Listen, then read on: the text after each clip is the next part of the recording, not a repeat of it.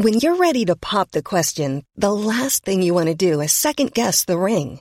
At BlueNile.com, you can design a one-of-a-kind ring with the ease and convenience of shopping online. Choose your diamond and setting. When you find the one, you'll get it delivered right to your door. Go to BlueNile.com and use promo code LISTEN to get $50 off your purchase of $500 or more. That's code LISTEN at BlueNile.com for $50 off your purchase. BlueNile.com, code LISTEN.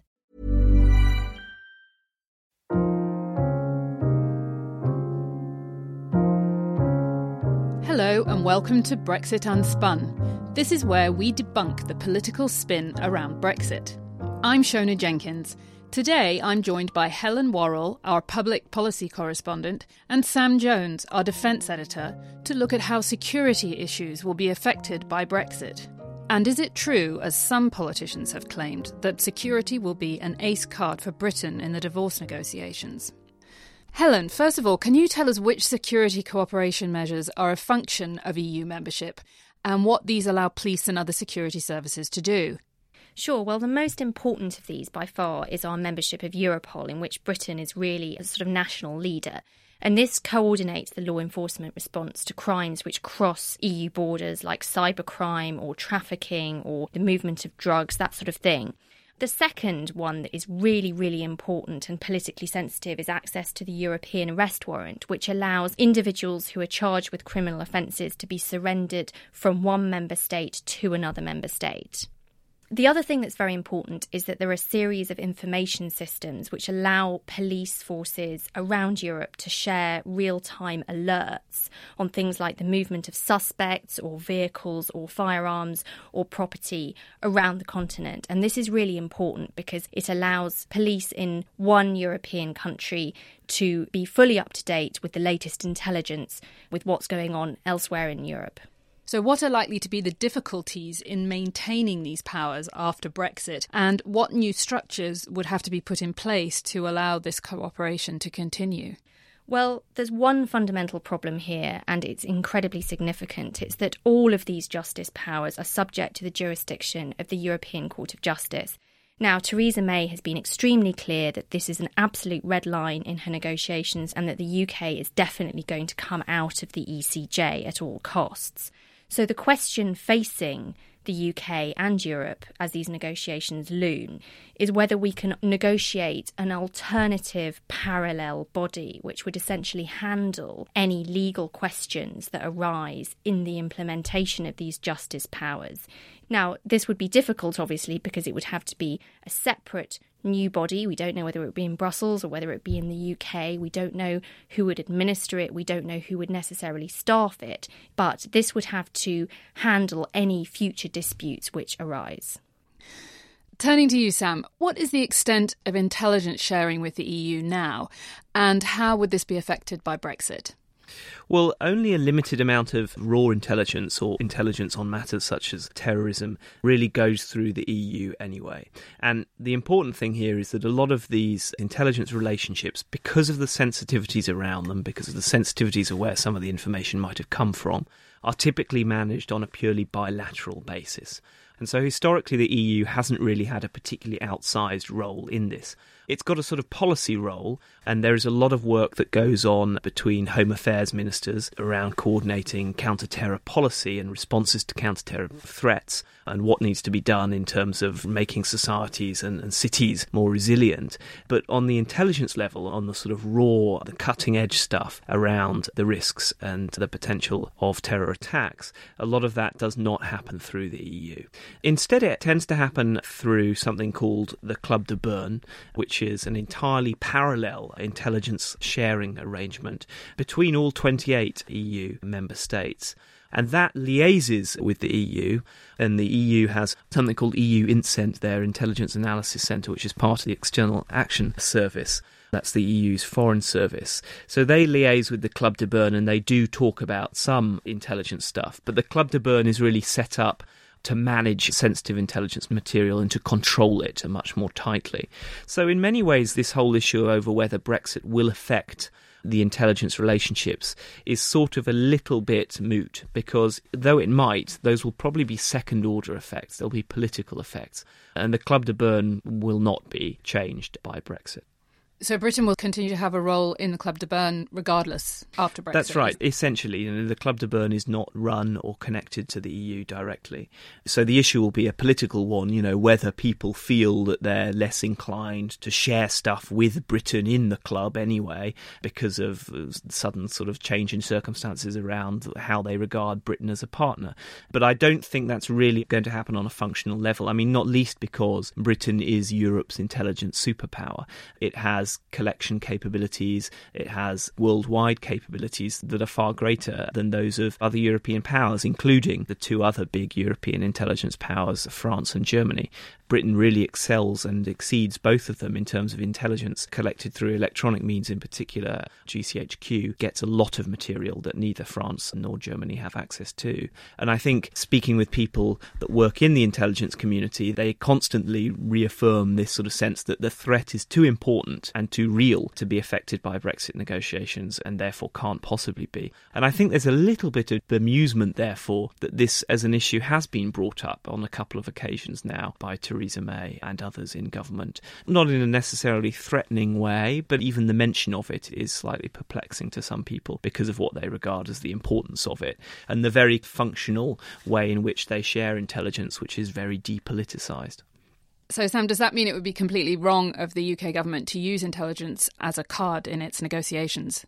I think it's certainly a very dangerous game to be playing because it undermines the credibility of the UK in terms of its relationships in intelligence. And if you take the position, as the UK does, that these are relationships which are completely separate from the EU and need to be insulated from them, then you don't really want to go politicising them and risking them. On the other hand, I think you could make the argument that the British government is not actually seeking to mention these as a threatening gesture or to sort of bring up the prospect of the UK walking back on its intelligence sharing with Europe, but it simply wants to highlight the fact that no matter what the outcome of Brexit, the UK has an interest in strong and enduring relationships and alliances with partners in Europe, and therefore wouldn't it be good if the economic arrangement can be matched to that as well, rather than ending up in a situation where we're kind of pretending to be the greatest of allies purely in the area of intelligence and meanwhile busy pulling chunks off of each other in the kind of economic and political sphere. As to whether security is an ace card for Britain in these negotiations, one thing that we've actually been warned about by some of the diplomats who've been studying this and who will be involved in it is that it will be so difficult for the UK to maintain its security cooperation with Europe that any goodwill that they have at the outset is likely to be used up in the process of negotiating how we maintain our cooperation in this area. And it's very unlikely that there will be any remaining goodwill that can be transferred to other areas of the Brexit negotiation. So, Sam, what about defence? Is it correct that Britain's traditionally outsized role in defence gives it a strong bargaining position? Here, I think less so. I mean, I think Britain has a very difficult relationship in defence terms with Europe to navigate. There's sort of several interlocking parts of that. One is that Britain is very keen to preserve the primacy of NATO. As far as Britain is concerned, NATO is the European defence organisation and the EU should have nothing to do with defence.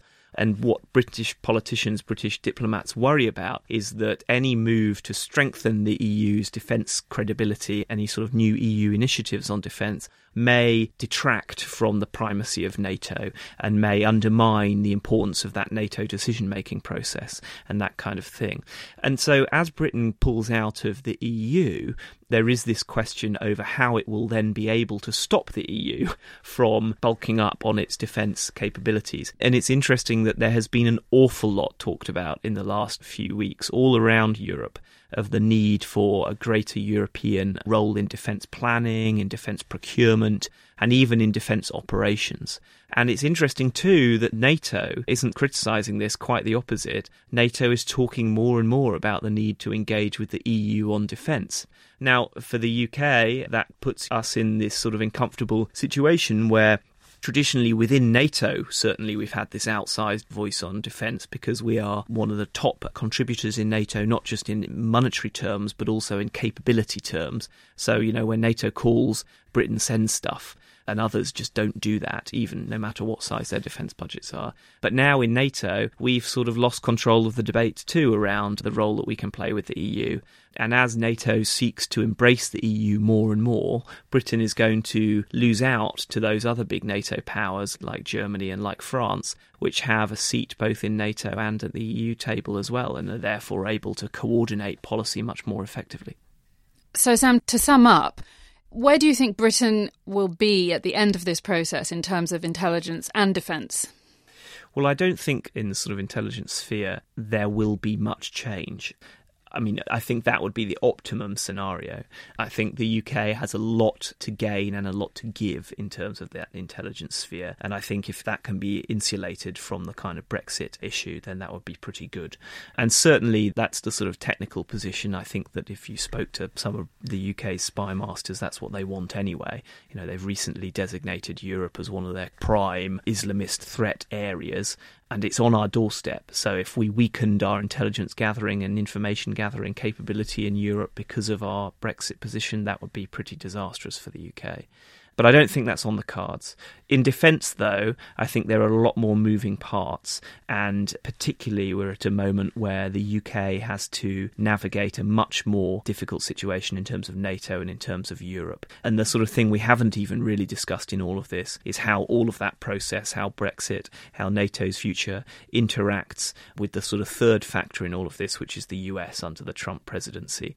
We know, obviously, that Donald Trump is very pro-Brexit and is not terribly keen on Europe, and at the same time is also not necessarily keen on NATO. And so the question for lots of European leaders in NATO is this the moment that Europe needs to seize the initiative to really drive NATO forward and to guarantee NATO's future? And if that's the case, then what is the UK's role going to be with NATO, which is, of course, traditionally the bedrock of our entire defence architecture? Thanks, Helen and Sam, and thanks for listening. We'll be back next week for another unvarnished look at what Brexit will mean for Britain's trade, economy, public institutions and private sector.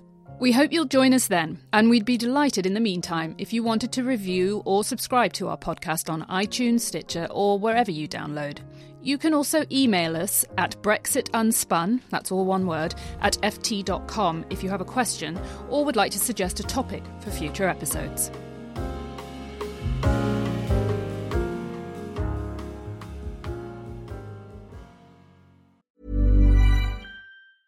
Even when we're on a budget, we still deserve nice things.